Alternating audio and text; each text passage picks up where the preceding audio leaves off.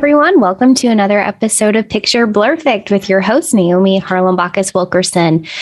All right, everyone, I've got some news. The vid has entered my house. It's really unfortunate. We went last weekend for 4th of July, made the long 9-hour drive back to Kentucky just because we like to bring our dogs. That's the reason why we didn't fly. So we drove, we had a great time. I really enjoyed seeing my family, and we spent one day in Louisville with my husband's family and then one day over in just outside Lexington, so Nicholasville, Kentucky. Shout out Nicholasville, Kentucky region. Had a great time. And then, on the drive back, my husband was like, you know what, my throat's kind of scratchy. And I was like, I didn't hear that. I did not just hear that. And so it was kind of strange. Like, we kind of played it off because my sister had come home and she was like, yeah, she's been dealing with a head cold, but it's not COVID. She's been testing right before she came and we saw her. So she was like, I don't have COVID. And so we just assumed that he got whatever she had, just this kind of weirdish kind of head cold and stuffy sinuses or whatever. And then on Saturday morning, we got the notification that my husband's mother has COVID. And so she was like, just, letting you all know. So Brad tested and he's positive. And so we're just kind of hunkering down. Miraculously, though, I don't have COVID. Like I didn't test yesterday just because I was kind of in denial. I was like, well, if you have it, I have it. I don't have any symptoms so far. I'm feeling fine. I feel great. I feel just totally normal. Thank you, vaccines and science. This is wonderful. But I'm kind of holding my breath. And this morning I tested and I didn't have it. So maybe it's just a matter of days now. It just hasn't circulated in my system. But it's kind of weird because we came back Tuesday and that was when my husband was starting to have symptoms and I still don't feel anything. So maybe I'm in the clear. Who knows? But anyways, everyone get tested, vaccinated, mask if you still can. Like, we still wear masks everywhere, especially indoors. But it's a reality now. This pandemic is just part of our life. It's just really frustrating. But anyways, my brother and sister-in-law earlier today, knowing that my brother has COVID, they sent this really cute cookie package, just to hey, hope you feel better. And since yesterday, my husband's sense of taste and smell has kind of been going away. Today, it was a lot worse. And so he's eating the cookies, we're sharing it. And I was like, oh, these are so good. And he was like, you know what? Yours are better. And I was like, oh, that's so nice of you to say. For those of you who have been listening for a while, I love baking. I love watching British Baking Show. I love trying new recipes. So that was such a high compliment because these cookies look like cakes. Like, they're just so big and gooey and just wonderful. But anyways, I was like, there's no way that's true. And then it kind of dawned on me 5 minutes later, you don't really have a sense of taste. So your opinion actually is invalid at the moment. But the fact he said it, I'm still going to take it as fact that my cookies are better than this professional company. But anyway, so yeah, COVID has hit our household. I'm really bummed out. I'm hoping it's not that bad. And if you're vaccinated, it's, super mild, but it just kind of sucks that you're just kind of limited to not really doing anything. But anyways, that's an update on my end. But back to what we're actually here today for, and that is my wonderful interview with Dr. Kyle Ganson.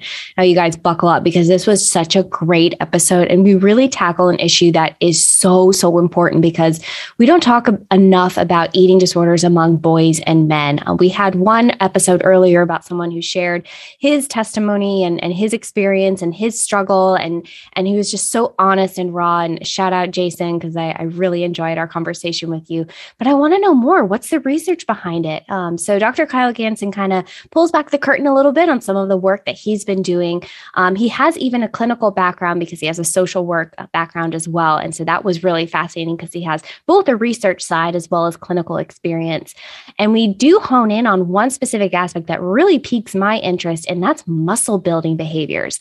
Now, if you haven't noticed in social media, the fitness industry, I guess it's always been a really big thing, right?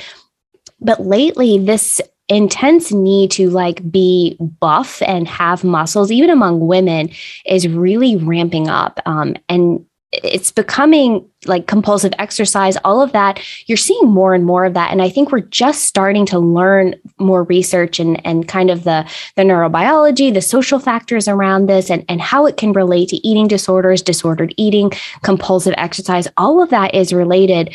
So he really digs into that research and is still doing a lot of work. And it was just fascinating to me, like some of the performance enhancing substance use, like creatine and things like whey protein, all of that's not regulated by the FDA, which was kind of, I guess I knew that, but didn't know that officially. So it was just kind of like, wow. And so many people are using it just based on surveys and everything. So just, he kind of not only goes through the research, but kind of lays out like, what are some of the things that we need to do better? What are some key gaps that we need to keep filling? And just raising more awareness about this among boys and men. And so we need more people looking into this, like Dr. Gansen. We need more people sharing their stories, and that it's okay that you're not alone. I know that gets thrown around a lot. Oh, you're not alone. But it's true. I guess there's just no other way of saying it. And I'm hoping that this podcast can really help elevate the importance of the issue and really make you feel like it's okay to talk about it and feel honest with yourself and feel comfortable and safe to open up about it, that your feelings are all very valid and you deserve to feel heard. So that's a little bit about Kyle. He's from the University of Toronto's Factor Inwentash Faculty of Social Work. So I'm so excited to bring to you my conversation with Dr. Gansen, and I will see you guys on the other side.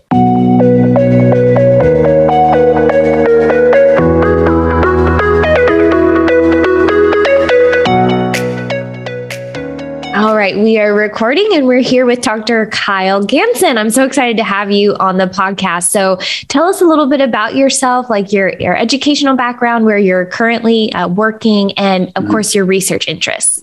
Yeah, great. Well, thanks so much for having me. I'm very excited to be here. And as I was saying before we started recording, I'm always excited to chat about these topics. So any way we can get the word out there and some more interest for people is great. So my background is fairly unique, I think, in some ways. I actually went to undergrad for photography, so I studied art. And after that, I realized that it's really challenging to make a living in the art world. And so decided to think about my next step. And I got really interested in working with people and kids, and specifically young children, of like middle school and high school ages. And so I was doing some work there. And then I ended up going to get my MSW, my Master in Social Work, because I figured that would be a good career to be able to do therapy and work directly with people individually and help them through challenges throughout their life. So I did clinical practice for a number of years in various settings, including eating disorder settings, a residential treatment program, and I did some outpatient work in my own private practice, and also through like a nonprofit that I used to work with, running groups with them. And then I moved into academia, went on to get my PhD at Simmons University in Boston. And through that process, and just through my own, research and clinical interests, that brought me to, working on eating disorders, and specifically like muscle building behaviors among this male population. And we can talk more obviously about what encompasses that. Yeah. But now I'm an assistant professor at the University of Toronto at the Factor Inwentash Faculty of Social Work here.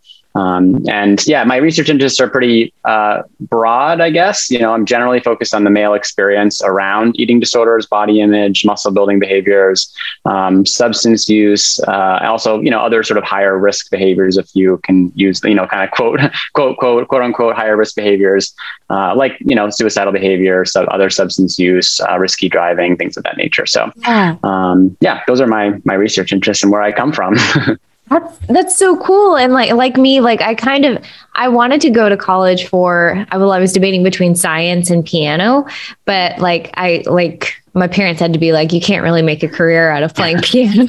Yes, it's very true. Very hard, but you those are such good hobbies and fun to do. But anyways, so that's really fascinating. So I guess you kind of answered the question about how you got started in eating disorder research. Was that purely when you entered academia? Or was it a little bit when you had your private practice and all of that?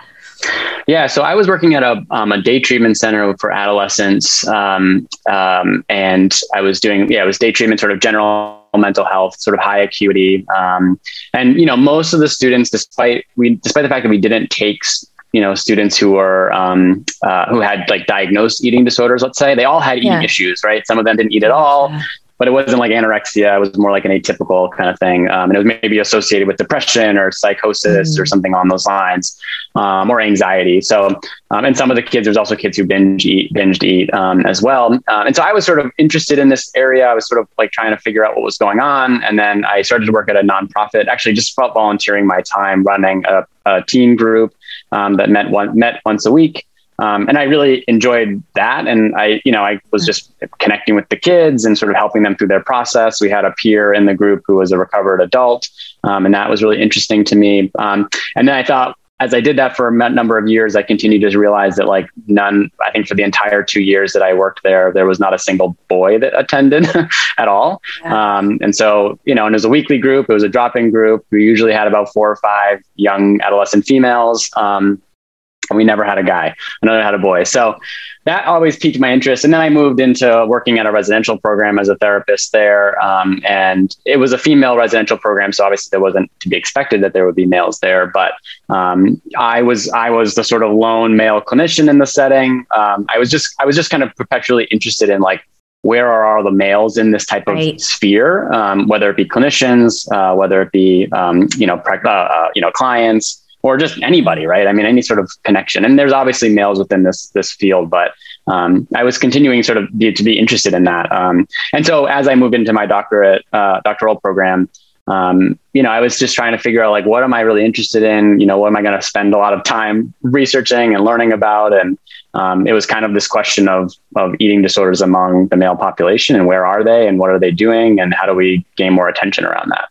Yeah, gosh. And it's so important. Like it's such a critical gap in the field right now. And so when I was reading more about your research and preparing for this podcast, I was like, this is just like everything that like I'm really interested in, because we hear a lot about the women and other and that population, but not so much on the males. So as you said, like, unfortunately, a lot of research has not been on eating disorders in males, and it's just really something that's underdiagnosed and undertreated.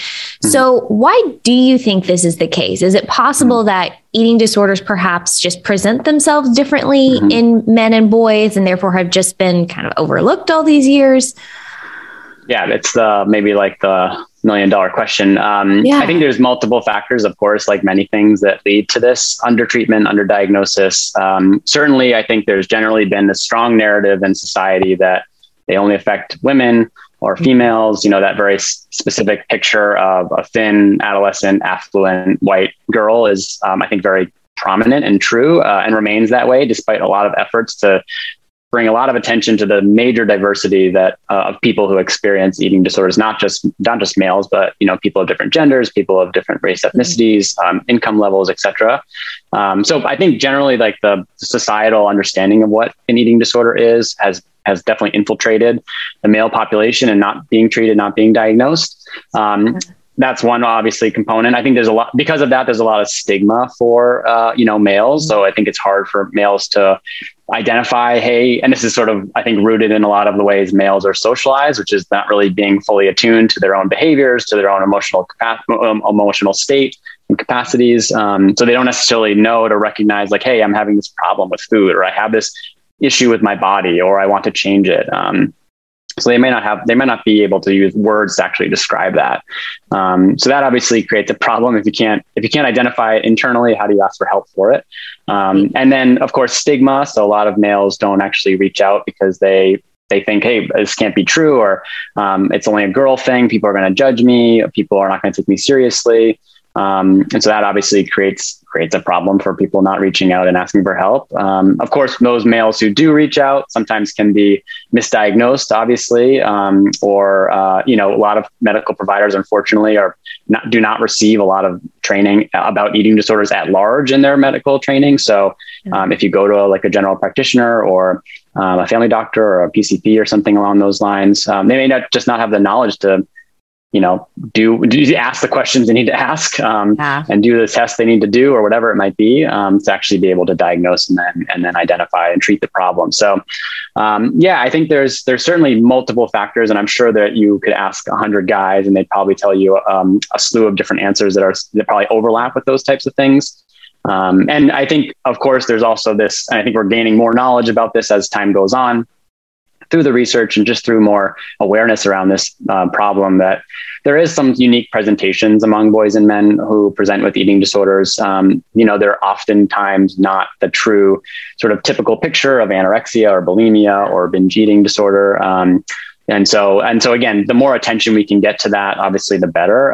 And some of that I think we'll probably chat more about, but I think the more attention we can raise to like identifying the clinical characteristics of eating disorders among the male population and breaking down some of the misunderstandings of what it should or shouldn't look like, I think would be really helpful. And again, I think that I'll also say that I think that is important at large, right? Because I think we do miss a lot of people, again, of different gender identities, or of different sexual orientations, of race, ethnicities, of income levels. People are missed all the time with eating disorders. And so, I just put that out there too, because every time I talk about males, I also want to be conscious of the fact that like this happens to lots of populations as well. Exactly. So, but yeah, that's sort of my thought. Exactly. No, I really appreciate that. And you're so right. And one aspect you study specifically is like, and I'm really interested in this, is muscle enhancing and muscularity oriented behaviors among the male population. So you published a recent review paper on this topic. Could you explain for listeners exactly like what muscle enhancing behaviors are? Like I've only recently heard about it in like recent years. Maybe that's just because I'm like looking for it maybe, but like, is that a fairly new phenomenon? Like, what do we know about it? Yeah, I think that's a good question. I think there's definitely been a lot, at least, I don't know, I'm very immersed in it too. So it's hard to really zoom out, to 30,000 feet and really see, is it really gaining some more like at large attention? I'm not sure 100%. I think it actually is. I mean, personally, I've had conversations with more people about it. There's been, more media focused around like the male eating disorder experience, which oftentimes touches on these muscle building and muscularity oriented behaviors, or muscle dissatisfaction. Right. I think there's definitely some more attention being given to it at large. I think more can obviously be done, but there's obviously lots of things we need to do on the research side and on the clinical side, and to really sort of bolster our knowledge around it to be able to actually identify and treat it and things of that nature. So obviously that would be helpful. But to just sort of describe the behaviors, these are just like a cluster of behaviors that people would engage in that are focused specifically on, increasing on the one hand, increasing like muscle mass and strength and tone, while on the other hand, also trying to maintain or reduce body fat and leanness and maintaining leanness. So because there's sort of like there's two sides of the coin kind of thing, where you want to gain muscle mass and strength, but you also want to make sure you don't gain body fat or even reduce body fat. Oftentimes people sort of use a variety of behaviors to do that, right? To like manipulate their body in some capacity. And it's obviously driven by the strong, especially for males specifically, this like muscular, bulky, lean, cut, sort of V-shaped, body ideal. Males are really driving for that. And so of course it includes things like weight training or sort of excessive exercise. A lot of males sort of overconsume proteins, eating a certain amount of proteins and being very rigid with their dietary intake or elimination dieting. So removing certain categories of foods from their diet. There's a phenomenon of bulking and cutting, which is sort of oscillating between, bulking for a certain amount of period where you exercise and lift weights and maybe overeat, or I don't want to say overeat, but, overconsume maybe 500 calories a day. So you gain the muscle, but then you actually go very quickly to a cutting phase where you then reduce the caloric intake. And so there's an expectation that the body then loses some fat, but also of course does lose a little bit of muscle masses too. But again, that's sort of aimed at increasing that sort of cut, lean, defined body type. Of course, like appearance and performance enhancing drugs and substances, or APEDs as they're commonly used, or PES, performance enhancing substances, all types of different acronyms or terms for that one. But yeah, I mean, they're extremely common. These are things like whey protein or creatine. Of course, those are very common among the population. I mean, we've done a couple of recent studies that have shown that, about a third of college males have used protein supplements in their lives. And other larger studies have shown 15% of people have used creatine before. And these are very easily accessible substances. You can purchase them at the pharmacy. They're not regulated by the FDA. There's lots of, we could get into that for another time if you wanted to, but there's lots of sort of issues around, there could be lots of issues around the use of these supplements. And then of course, on the more extreme end, there's the illegal, quote unquote, illegal substances, though they're banned, but of course, many people still receive them or are able to get them through the internet, like steroids. And that sort of ranges around 1 to 3% of the population. And predominantly it's males who use steroids. So, these muscularity oriented behaviors are really driven, like I said, by that muscle ideal. But that, of course, that muscle ideal is very, very challenging to achieve and often unattainable for many. And I like to use the example of The Rock, who is promoting his body all the time. If you look at his Instagram page, I think he's the top 3 or 4 people followed on Instagram. He's in the gym all the time. He's that ideal, right? That 99.9% of the male population won't ever be able to truly achieve unless they're spending full-time job at it like he does. So yeah, I think males are going to use different types of behaviors as best as possible to manipulate their body, and try and achieve that ideal. And I think that's very much rooted in similar overlaps around eating disorders, which is body dissatisfaction, pressures to achieve a certain body ideal, things of that nature. And there's been research that, that I've done and that others have done that have shown, relationships between engaging in these different types of behaviors, whether it be APEDs or compulsive and excessive exercise, as it connects to eating disorders as well. So, there's very much an overlap between them. And, even despite their fact that they're quite nuanced, there's a lot of overlap there. Gotcha. And it's just, and I don't think it helps that social media and things that you hear even on TV or whatever, the dad bod kind of thing. I bet that doesn't, it just kind of goes to show there's just this stigma that males have to look a certain way. Women have to be thin and with tiny waists, and men have to be bulky. And genetically, I don't think that's possible for every human being to look like The Rock. So I think it really frustrates me when I hear about it. So how do you exactly diagnose and treat muscle enhancing behaviors? How do you know it's a healthy level of exercise versus a full blown problem? Yeah. I mean, I think that's also $1 million question too. I think, they're in the sphere of these behaviors. I would guess, and I can't say exactly, but I would think that this is probably the least researched and understood area, which is how do we differentiate between I'm not sure what the right word is, appropriate or healthy or whatever term we want to qualify it with. But what's sort of healthy or adaptive or okay muscle building or muscle enhancing behaviors versus what's problematic? How do we sort of diagnose and understand those differences? And of course there's muscle dysmorphia, which is a subdiagnosis of body dysmorphic disorder. So I think in some ways that does help provide some level of differentiation, but of course that's not an eating disorder per se. That's like a obsessive compulsive type disorder. So I think there's I think there needs to be some more research, of course, but also just some more thinking among the academic community, among the clinical community, to try and figure out how do we truly differentiate these things. And again, I think that comes with time and research and general sort of general sort of interest in this topic area. I think when you look, there are, of course, some newer tests actually and measures that have come out that have tried to, again, differentiate this a bit. And of course, there are older ones too, like the Muscle Dysmorphic Disorder Inventory, which again focuses specifically on muscle dysmorphia. There's the Drive for Muscularity scale. So there's a number of measures and scales that sort of get at constructs within these muscularity oriented behaviors. But I think there's really few that truly capture what we're trying to figure out, I guess, here, which is those muscle building behaviors and the differentiation between problematic and not. There's the muscularity oriented eating test, which is a newer measure, and the Eating for Muscularity scale, which is another newer measure. And again, they sort of ask very similar questions, though slightly different, of course, and differently set up.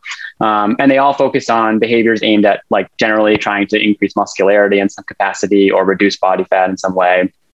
And there's obviously questions that sort of look at like functional and psychological impairment. So, functionally, like, are you like having so much anxiety that you can't go and hang out with friends, or because you missed a workout, or you have to follow your your regimen so specifically that you can't, go to work.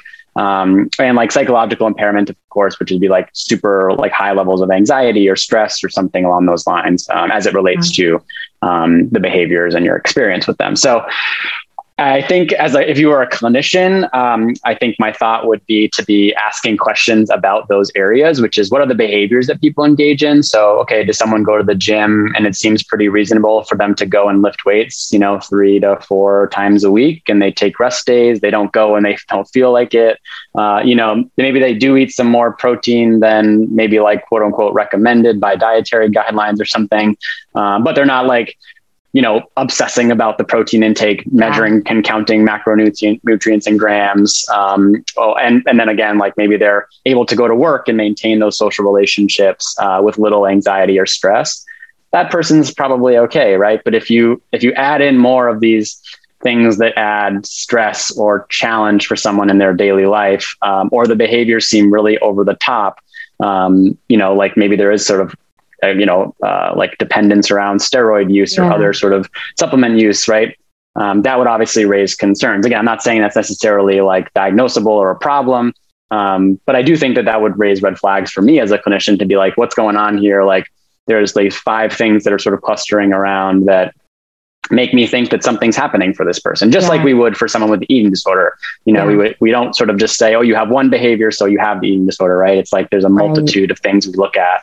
So I think that would be how I would diagnose. And I think treatment is sort of, I think a lot of, kind of similar sort of related to eating disorders, probably a lot of CBT. I think motivational interviewing would probably be pretty helpful.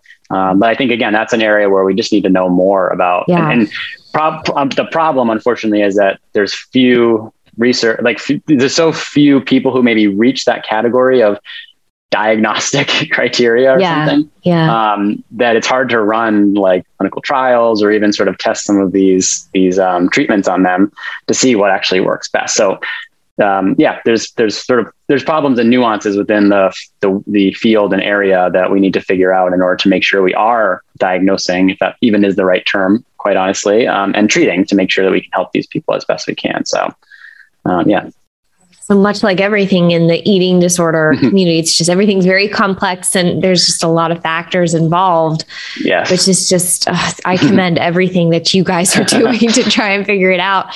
So do we know some of the risk factors that could lead to the development of these behaviors? Mm-hmm. Yeah, I think a lot of the risk factors are very similar to what we would expect for eating disorders in general, like, body dissatisfaction, muscle dissatisfaction, experiencing bullying, being at maybe a higher weight, weight stigma, media pressures, gender role socialization, I think is pretty common. Males are often gendered and their socialization process to sort of achieve certain traits or characteristics or portray a certain role, of course. And that often is like, strength and stoicism and, dominance, right? I think those are terms that would be very much overlapping between someone's drive for muscularity and also just their adherence to masculine norms. So like a lot of the same things that we would expect for an eating disorder.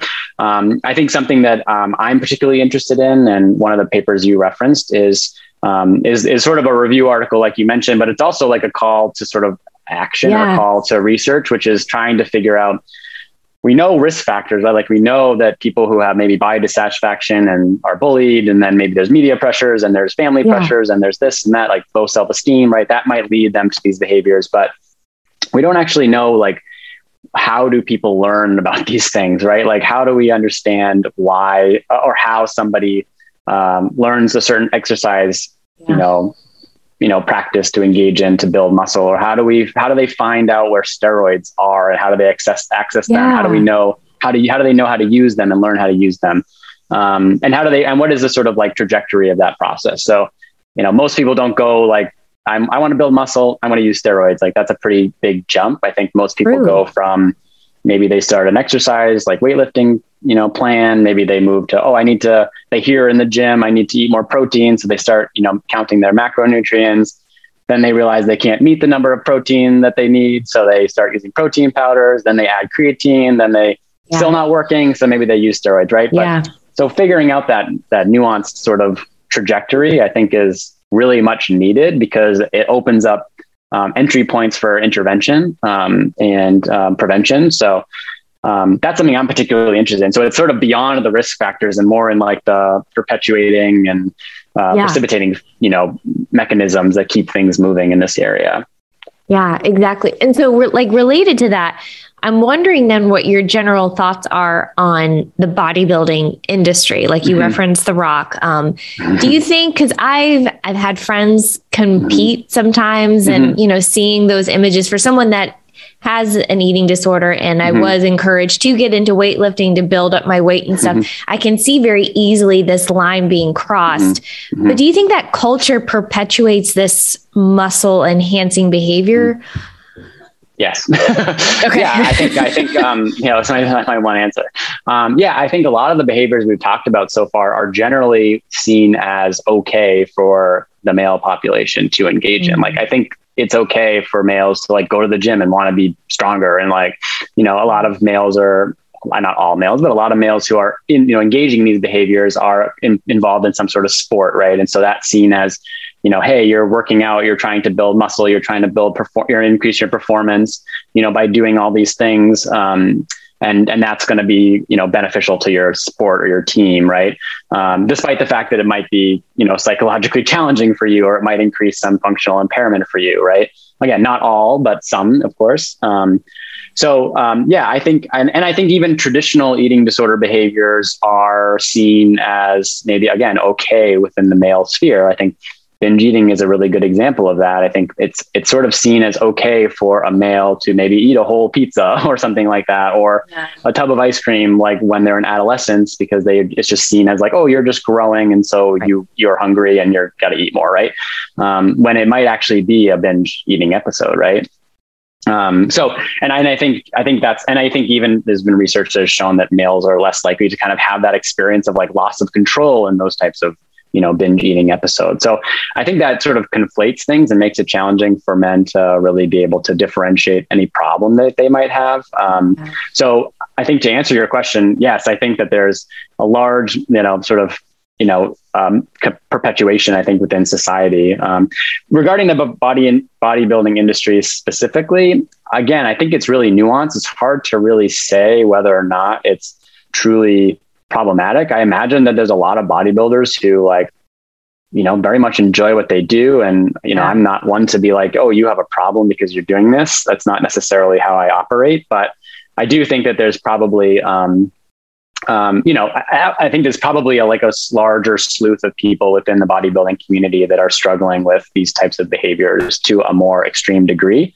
And it may be kind of like the nexus point of these muscularity oriented behaviors, where again, it's like a very high cluster of people who are engaging in like a lot of these behaviors. But again, it's really sanctioned within their community. If you go to bodybuilding.com, all the blog posts and the conversations that are happening in that community are all focused on these behaviors. So it's like, how could you even say like, oh, I have a problem here, but I really like what I'm in this community. Right. So I think it's very murky and nuanced and not fully clear. And because it's the nexus point, it might seem like the point of the light and the spotlight shines on, but I think it's actually quite problematic also, because the rest of I don't know if it's a pyramid. I'm thinking of a nexus point as a pyramid, like the top of the pyramid is the bodybuilding industry. And like below that is like the general population. And, we know from the research that like a large degree of like 25% of adolescents and young adults are trying to gain weight. Males specifically are trying to gain weight. 15% are using weightlifting or other sort of exercising to build muscle and, gain weight. We did a recent study looking at international samples of adults, and like 10% of the males were trying to gain weight in the international sample. So like, I think that again, like the shining of bright on the bodybuilding industry is kind of, misguided because I think it happens elsewhere and to pretty high levels of prevalence. So Hopefully that answers your question. No, yeah, absolutely. And like when you see those like stage shots or whatever, and they look so like muscular, that's just a very unhealthy level of body fat that they have, but it's made to seem like it's normal. And that's what you should be looking like all the time. Right. So I think the people that maybe don't have a full blown, problem with muscle enhancing behaviors should be more open and saying like, oh, like this is not how a normal body should actually look like. I just do this as a sport. But your body has to have a certain level of fat in order to operate for the hormones to be working correctly. Right. So I don't know, like you said, it's very murky, very difficult, but like you can quickly get sucked into that community just by like going through social media. It's just crazy. Yeah. And I think social media is I almost think more than the bodybuilding industry itself. I think social media and things like YouTube influencers and people who, put out videos about how to do specific things. I've done some recent interviews with people who engage in these behaviors, and I would say like 95% of them have referenced, influencers, again, if that's the term we want to use, as like people where they gathered information from or learned things about, these different behaviors. So even as much as like steroid use and protein use and creatine and all that stuff, how to actually, again, manipulate the body. And those are people who this is not like necessarily verified information. I think some of them, as people have told me, like some of them are more well backed by some level of research, and they cite research in their videos. But I think, we can also sort of manipulate research, the translation of research how we want to in many ways. So I think it's a problem, right? Because if people are going to those avenues for learning information about these different behaviors and supplements and all that stuff, and it's not regulated or sort of like checked in on, that can be really problematic. Again, people, and especially for young people who are going to be more likely to engage in these behaviors because they're just not as well educated on like, oh, this is probably not something I should do. Well, instead of like, and sort of thinking critically about the behaviors that people tell them they should or shouldn't be doing. Exactly. It's a big issue. Okay. So switching gears a little bit, because and I love talking about this, and you referenced it just earlier. What really drew me to your work was like essentially this call to action paper, where you describe not only just the gap in the knowledge for research in eating disorders, but also like some of the policy gaps in enhancing screening and training for health professionals. So you call out the 21st Century Cures Act, which was this sweeping legislative package that was passed in 2016. So over 5 years ago now, that was really designed to help accelerate the development of new innovations and patient treatments. So tell us a little bit more about this call to action. You gave us a glimpse into it, but how do you see eating disorder treatment like fitting into that framework? So the American 21st Century Cures Act was the first federal legislation to really emphasize and have provisions focused on eating disorders. And so it did talk a lot about, developing and increasing awareness, prevention, education, and training. These, obviously key areas within the field of eating disorders, and really just solidifying, again, in federal policy, which is great, that this is an area that needs to be looked at and funded. So that's really an important component in and of itself, that eating disorders were just like put on the map here, and for future things, future legislation and all that. About time kind of thing, right? And so my hope really was to call to action that like this is probably going to happen, like because there's a federal legislation that's talking about this. My hope was also then to highlight that this shouldn't be an opportunity to overlook the male population, essentially. So I was trying to sort of highlight in that paper gaps in the current treatment guidelines that we have, specifically around like medical and sort of like healthcare professionals, that focus on the major gaps that we have around inaccuracies focused around like BMI. Just different ways in which we measure things like bone density for males needs to be slightly different. So just highlighting that and hoping that we will continue to develop. We don't have a lot of medical knowledge quite yet, enough to really create, tailored treatment guidelines for males. But that's something that my colleagues and I are continuing to try and work on, which is gathering enough information, gathering enough clinical knowledge clinical research and things of that nature to be able to then put together and package like, hey, this is what, a sort of clear treatment guidance should be that focuses specifically on this population. We have that at large, but of course it's very much rooted in the female research population. And again, there's gaps in that miss the male population. So I was hoping to not only recognize that, hey, this is good. The ACA sort of puts this in here. Or I'm sorry, not the ACA, the 21st Century Cures Act puts this in here. It was obviously a call to attention for like hopefully all of the people who are doing this research or clinical experience and legislators to use, but also then recognize, hey, how do we infuse any type of provision or activity that we do based on this and emphasizes some aspect of the male experience. So that was kind of the main hope with it is that.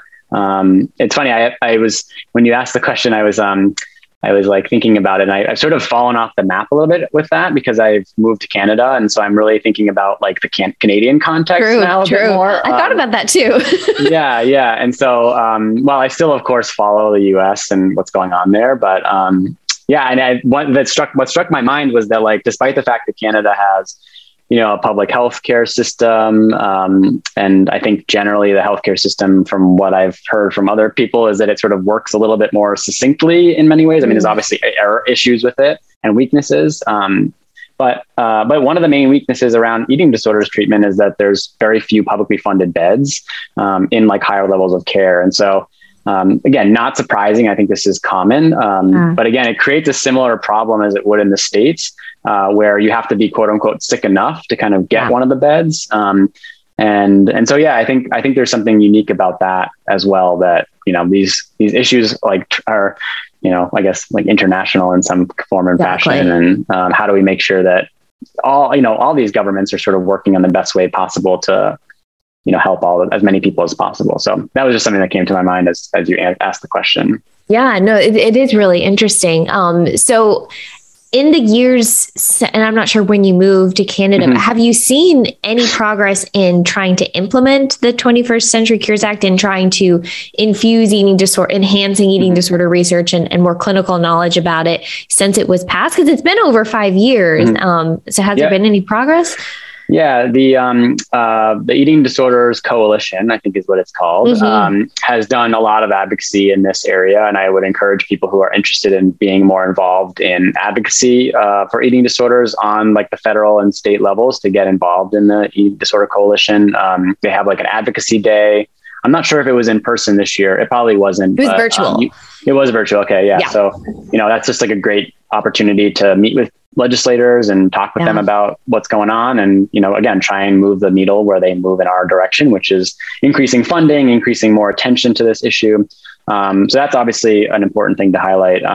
And from, my sort of cursory look to make sure I'm as most up to date as possible, it seems like there's been some more recent funding that's come out around eating disorder prevention and intervention within the community. I think it was like, I don't know, I'm not sure either, a couple million. I don't remember the exact number, but I think that's obviously, important because we need more funding. And I think there's been a lot of sort of, I guess it's research or just evidence that has shown that despite the number of people who experience eating disorders, there's like a disproportionate amount of money that's funded towards it. So any more funding that we can obviously provide is very important.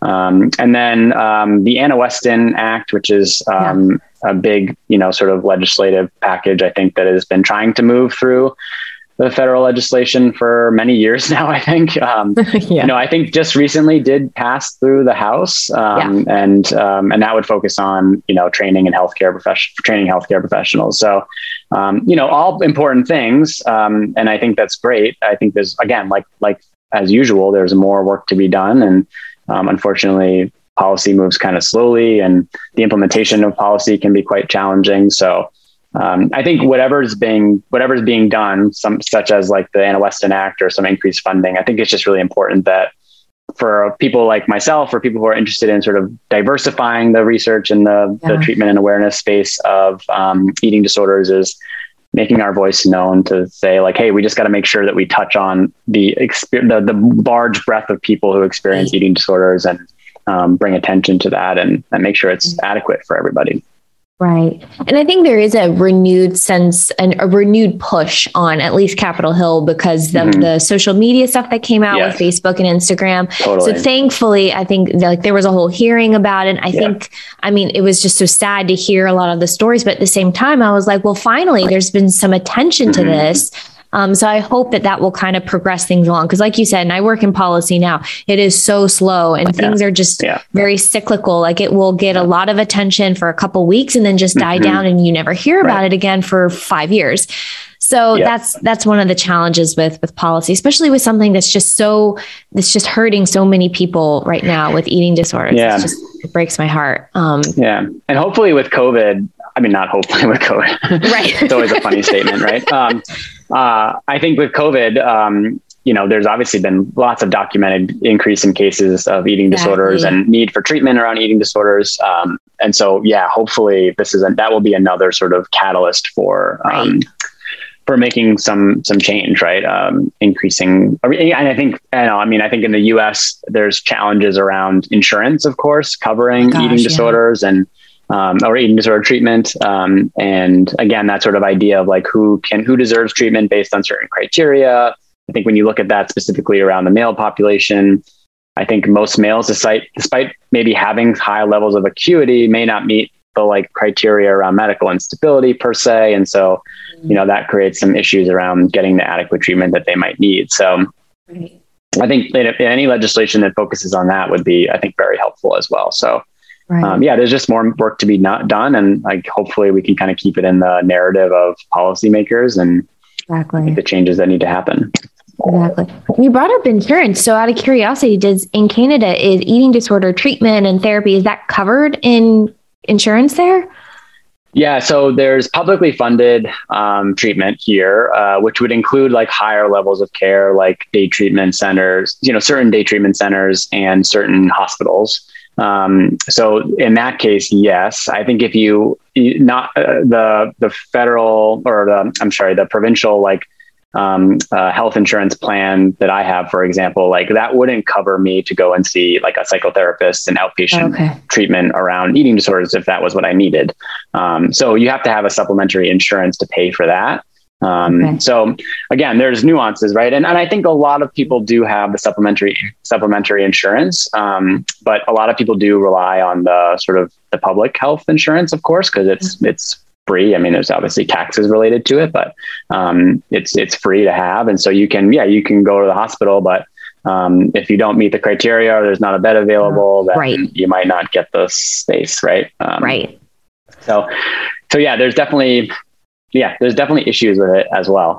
Sure. And I think there's also the same issue, which is, maybe not enough practitioners who are adept enough to be able to, work in this sphere and in this population on an outpatient level. Of course, there are some that are well-trained and able to do it, but, I think similar to the US, there's just a need for more people who have the capacity to do that and feel confident in doing it. And which is not easy. It's not an easy, issue to treat and work with. So.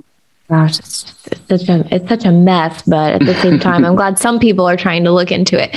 So I don't want to take up any more of your time. So I have one final question I like to close with, especially since you're a clinician, you have a lot of experience in this.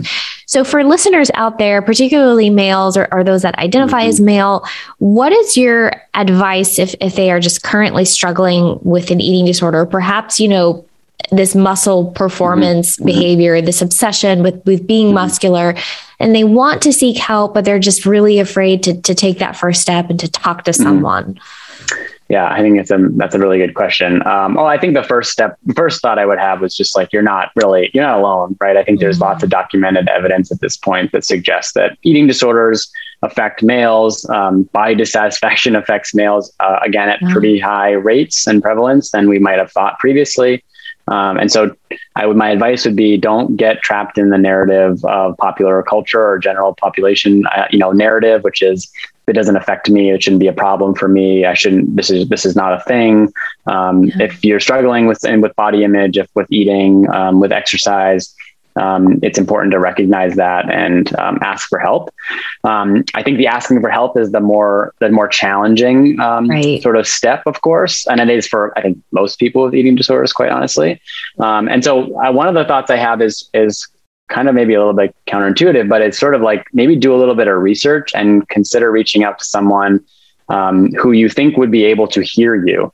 And so what I mean by that is like, who might be a good person to talk to, whether it be a personal connection, whether it be a medical professional, a therapist, do a little bit of background on certain people. Like maybe you find a therapist specifically who focuses on eating disorders. That's a top thing that they say they work with, or body dissatisfaction or body image.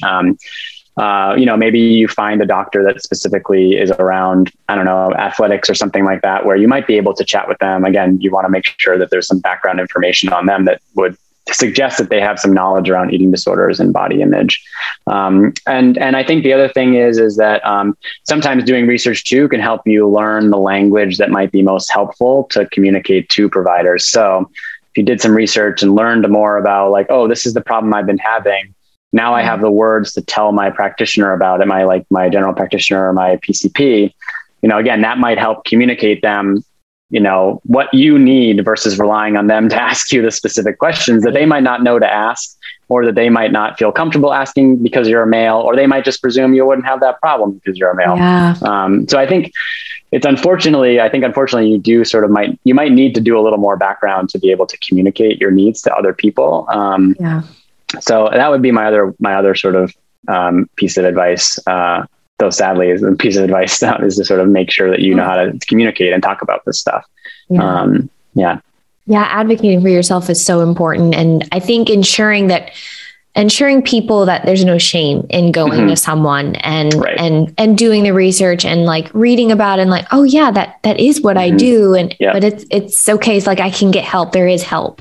Right. I think that's so important, but that's great advice. And I love all of the research that you're doing. I know you're incredibly busy, and it's just it's an evolving door, I guess, of new things coming in and new information and people that you're meeting and talking with. So I appreciate you lending your time today and your expertise. This was fascinating. Awesome. I learned so much from you. Good. Yeah. Thank you so much for having me. And I'm hoping this is helpful.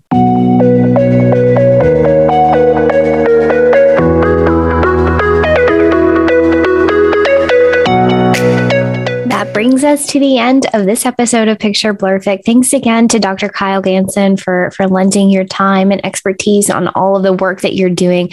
I could have talked for hours with him. I really enjoyed this kind of stuff. And I guess there's just some part of me that really liked, if no one knows about it, then I'm going to be the one to figure it out, or at least learn about it. I really like digging. So I really can't wait to see all of the future work that he and his team will uncover in this very important issue. And I hope that it becomes more normal to talk about the reality of eating disorders, these muscle building behaviors. I can't talk today. It's COVID. These muscle building behaviors among men and even women, the fitness industry. There's this fine line between making sure you incorporate exercise and fitness in a healthy manner and not let it overtake your life. Just like we talked about with Dr. Ganson, he said, if you just start to feel like you can't miss a rest day or you can't take an extra rest day, or it's really just affecting your mood and your quality of life because you skip the gym or something,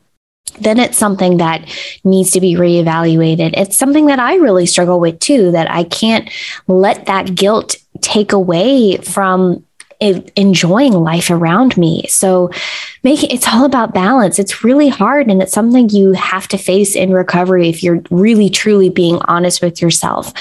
So I really appreciated this conversation. There's so much more work to be done, and communication and raising awareness is never going to stop. So we need to keep banding together and working on this. Researchers, advocates, policymakers, everybody has a role to play. And I hope to bring everyone together on a platform like this sometime in the podcast and really just kind of hash those questions out. So once again, I appreciate all of you for listening. If you can, leave a 5-star review, subscribe, and leave us some comments on the on the podcast. Sorry, I'm looking at something. I'm like, what is that? I'm down in my husband's basement and I'm like, how does he work like this? I'm in his office and I'm just confused.